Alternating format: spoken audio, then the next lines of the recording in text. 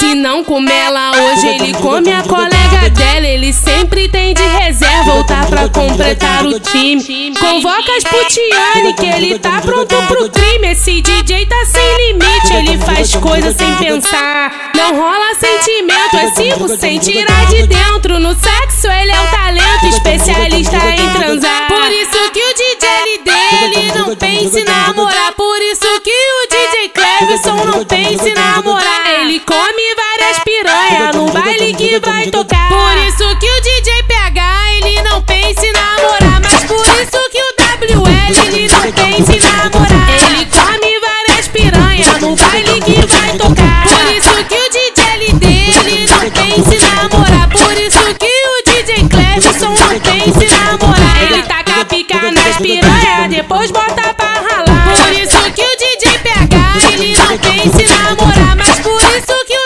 WL ele não pensa em namorar. Taca a pica nas piranhas, taca a pica nas piranhas, taca a pica nas piranhas, depois bota pra ralar. Taca a pica nas piranhas, depois bota pra ralar. Por isso que o DJ ele não pensa em namorar.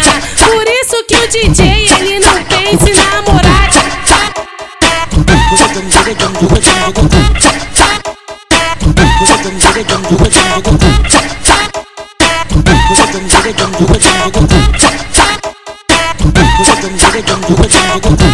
Se não come ela hoje, ele come a colega dela. Ele sempre tem de reserva voltar pra completar o time. Convoca as putiane que ele tá pronto pro crime. Esse DJ tá sem limite, ele faz coisas sem pensar. Não rola sentimento, é 5 sem tirar de dentro. No sexo ele é o talento, especialista em transar. Por isso que o DJ ele não pensa em namorar. Por isso que o DJ ele não pensa em namorar. Ele come várias piranhas no baile que vai tocar. Por isso que o DJ ele não pensa em namorar.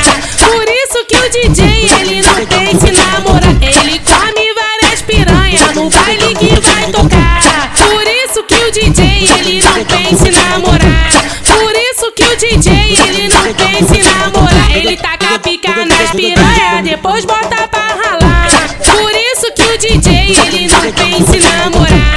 Por isso que o DJ ele não pensa em namorar. Ele taca a pica nas piranhas, taca a pica nas piranhas, taca a pica nas piranhas, depois bota pra ralar. Taca a pica nas piranhas, depois bota pra ralar. Por isso que o DJ ele não pensa em namorar.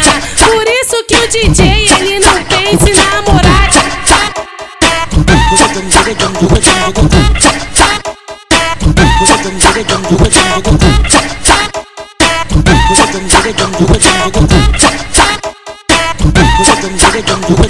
Thank you.